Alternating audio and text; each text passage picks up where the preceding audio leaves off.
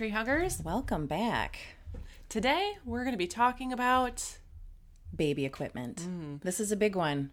I know we say that every time, but we are going to be talking about what kind of baby equipment is safe to use. I don't know if safe is the right word. healthy, Healthy to use. developmentally beneficial. Oh, that's a better phrase, yes. Sure. And then what we should avoid and why is it so important to understand. Now, this is a big topic. We tried to break this down yesterday in our brainstorming sesh. So we're going to try to hit it as general as we can so that you get a really good perspective as to why this is so important. Right, Tara? That's so important. So incredibly important. So before we dive into the different types of equipment, let's talk about different positions that we can place our infants and babies in and why those positions are important. So, and we'll talk about sort of developmentally and sensorily what the different positions work towards developing. So let's talk about just when a baby is laying on its back, what that does. Well, when a little baby is laying on their back, eventually what they do is they're able to flex or bend their hips and their knees and bring them towards their belly. And then they're able to sort of reach with their hands towards their knees and eventually play with their feet. What that does is it develops these deep core muscles, postural stabilizers, and really works towards developing this sense of flexion within the core. Very, very important. However, when a child is just laying on their back, I want you to think about, especially as an infant, what movements their head and neck can do. Their head is pretty Probably flat. Not much. It's very difficult to pick your head and flex your neck, bring your chin towards your sternum. It's very difficult to do that. And you can get a little bit of rotation from side to side. I want you to think about where gravity is coming down. I want you to picture gravity as if it's a straight line coming from the sky, entering into the baby's head. Seems strange, but it's a very important thing to think about because that talks about the vestibular system. And I think that visual, when I watch you explain this to parents live, I think that is a really important visual. Oh, good. Okay. Just as a mother, because you go, oh, like some of the stuff with flexion and core, and you might have to listen to this one a couple times. There's a lot to it. But at the same time, as soon as you tell parents that visual, like what this is where gravity hits, so try to think about how their body's moving against it, I feel like that hits home. Because your vestibular system is housed within your inner ear, and it sort of tells you where your head is and where your body is in space relative to that force of gravity. The vestibular system is hugely important because it helps to develop muscle tone. It also is one of our key regulators within our body and within our system. So when you are laying on your back, the force of gravity is coming right down through your forehead. All right. And then you can kind of rotate your head side to side just a little bit. Now, we want to make sure that you can turn your head to both sides. So take a look and make sure that the baby can rotate and look and easily move, looking to the right and to the left. Okay, that's positioning on our back. Now let's talk about positioning on your belly and tummy time. We could do a 12-hour podcast just on tummy time alone. Which I think we need, yes, because so many people will avoid that tummy time. And why do they avoid it? Because the baby doesn't like it. Absolutely. So with the Back to Sleep campaign, which is important and pediatricians recommend it and the American Academy of Pediatrics recommends, of course, putting babies on their backs to sleep. Now, however, we were just talking about that vestibular system, right? So the vestibular system helps with regulation. I want you to think about if you place your child on their tummy, now think about where the vestibular system is and the force of gravity is coming down. Well, of course, it's going to depend on if their head is rotated to one side or the other, or if they're able to extend their neck and pick it up. That's what we want when a baby is on their tummy. We want them to kind of develop the extension or lifting up against gravity. First with their head, then propping up with their forearms, and eventually up onto straight arms. And when that head is sort of lifting up, the force of gravity is now coming down through the top of your head. That's outrageously important because that feels completely different than gravity coming down through your forehead. So this is outrageously important because it helps to set that vestibular system. It also helps to set that visual system because the visual system and your vestibular system are best friends. Okay, well, if a baby spends the majority of the time on their back because parents are good parents and want their babies to live, right? And they're kind of afraid to put babies on their belly. Potentially. So then what happens is when they go for a 2 or 3 month checkup and the doctor potentially asks, well, how's tummy time? Oh, I didn't know. So then they try to put the baby on their tummy. And when that happens, the baby goes, ah, I don't like this. This feels different. This feels scary. I have no knowledge or I don't know what to do with this new sensory information. They scream and cry and it's difficult and fatiguing for them. And because you're a good parent, you go rescue and you pick your baby up. It's a very long story about tummy time. But really important. And leads to other podcasts about not rescuing kids. So even as infants, we don't want to do too much rescuing. They need to have these experiences. I cannot impress that enough. Okay. So when you're looking at tummy time, things to consider. I want you to take a look at your baby and make sure that the baby is able to lift their head up. Push through their forearms, push through their arms. So in addition, when they're laying on their tummy, they need to be able to rest comfortably. And resting comfortably is actually on the side. It's not bearing weight sort of through your chin. The infant should be able to turn their head side to side and rest on the side of their face. And do that on both sides. What that does is it helps to develop this sort of rotation within the body. Just as important, it also helps to develop the shape of the skull. So often, infants are referred to for a flat head, or which is a plagiocephaly, or a torticollis, which is sort of the neck being turned to one side and a tightness. And those two things are often referred out to for a helmet. Now, what I want you to do is think of how can we potentially prevent that. So with knowledge is power, knowledge is information. Resting on the side of your face puts pressure on that bone, and bone forms based on weight bearing. Okay. Very similar to this is another position that babies need to be able to lay is on their side.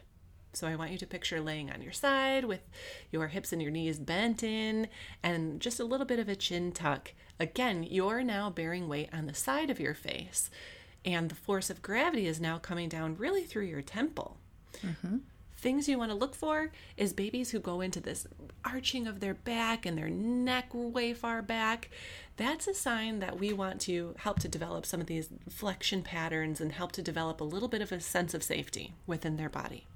Okay, so we know that we need our babies to be able to be on their belly, on their back, on their sides. When we're holding them, one of my favorite things to do is to kind of help develop this sense of flexion, meaning that their chin is towards their chest just a little bit, the arms are tucked in towards their chest, and elbows are bent so that they can kind of bring their hands to their mouth.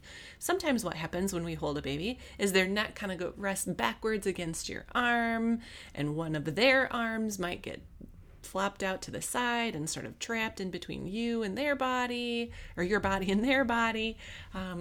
So we want to try to prevent that and bring into this sense of flexion. And by doing that, we can kind of use our arm and our hand to help just a teeny tiny bit of chin tuck. And we can also help with a hand on the bum to kind of pull into this little bit of flexion or a posterior pelvic tilt. Think of flexing the knees and flexing the hips up and in. Okay. This link of flexion of the pelvis with the neck is so important with developing this sense of calm within the body. So if your infant is and very easily dysregulated or appears to be sort of uncomfortable, this flexed position is one of the most important things that we can do.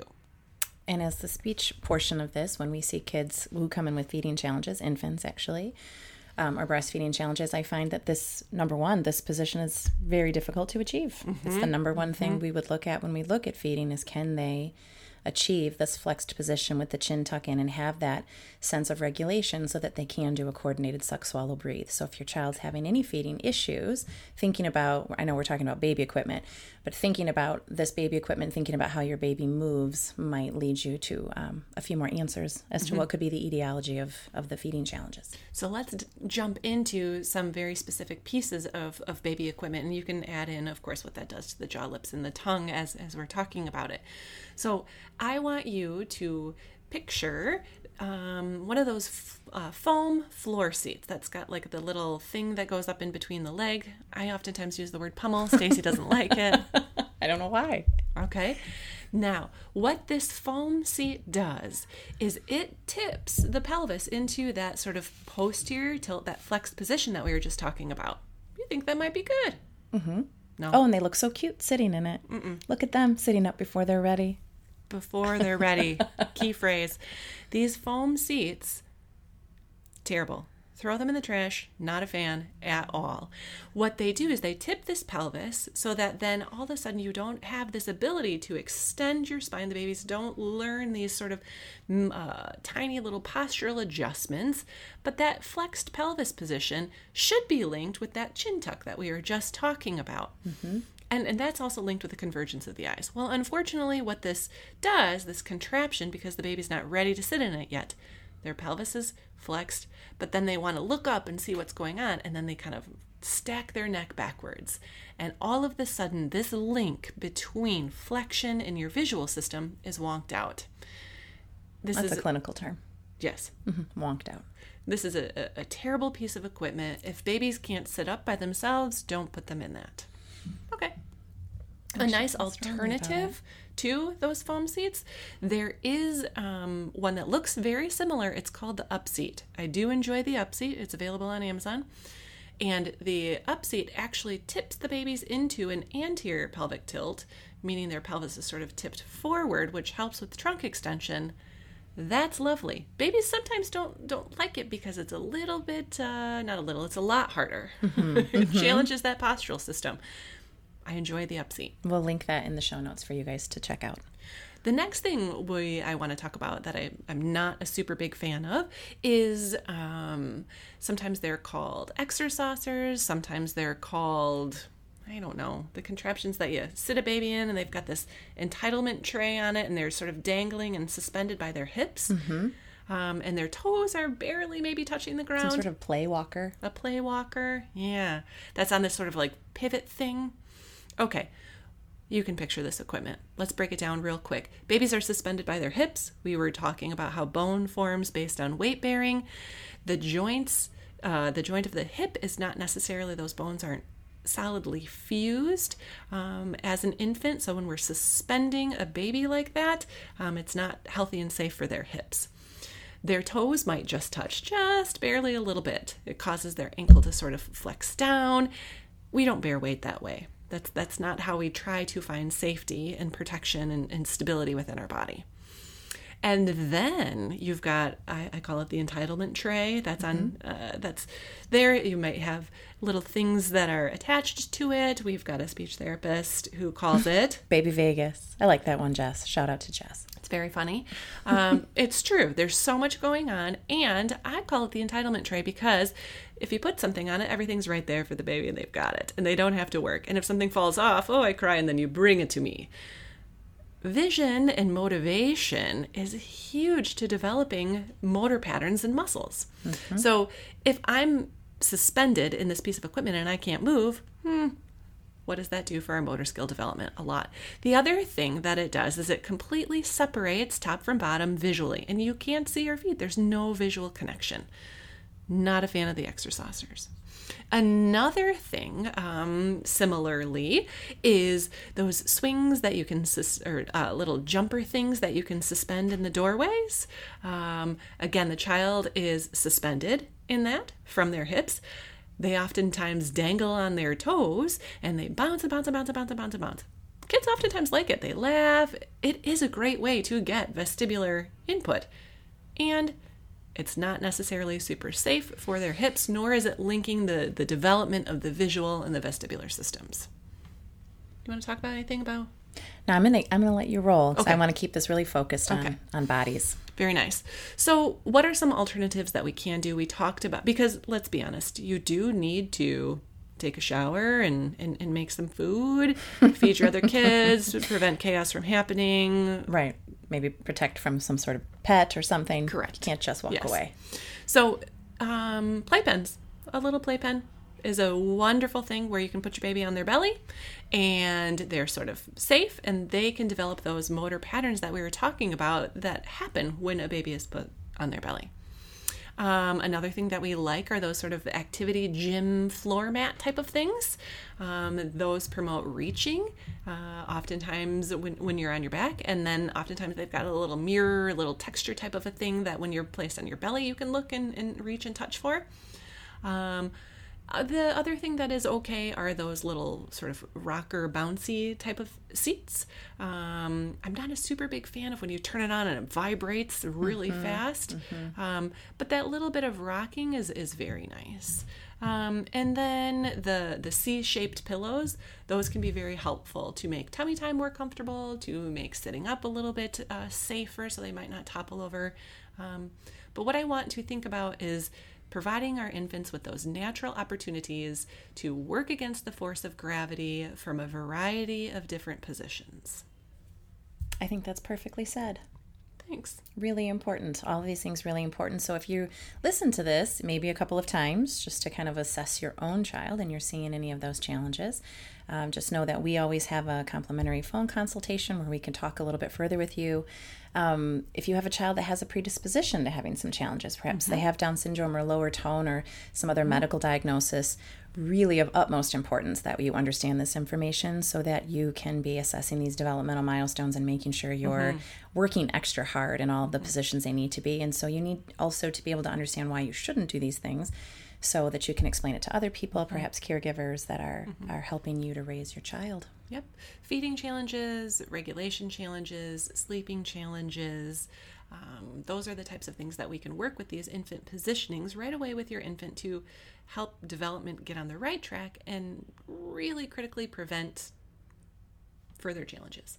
Exactly. And Terry touched on it. We're not going to go down this road per se, but just even that, that sense of entitlement. Your child will use crying when they can't do some of these things positionally or when they feel uncomfortable or when their vestibular system is challenged or, and so if you're always answering that call, then communicatively that's what they're learning as well because they're going to use what they've got. So then we're setting them up for being dysregulated in communication, which is something we can talk about later. But that's how important all of these early motor milestones are.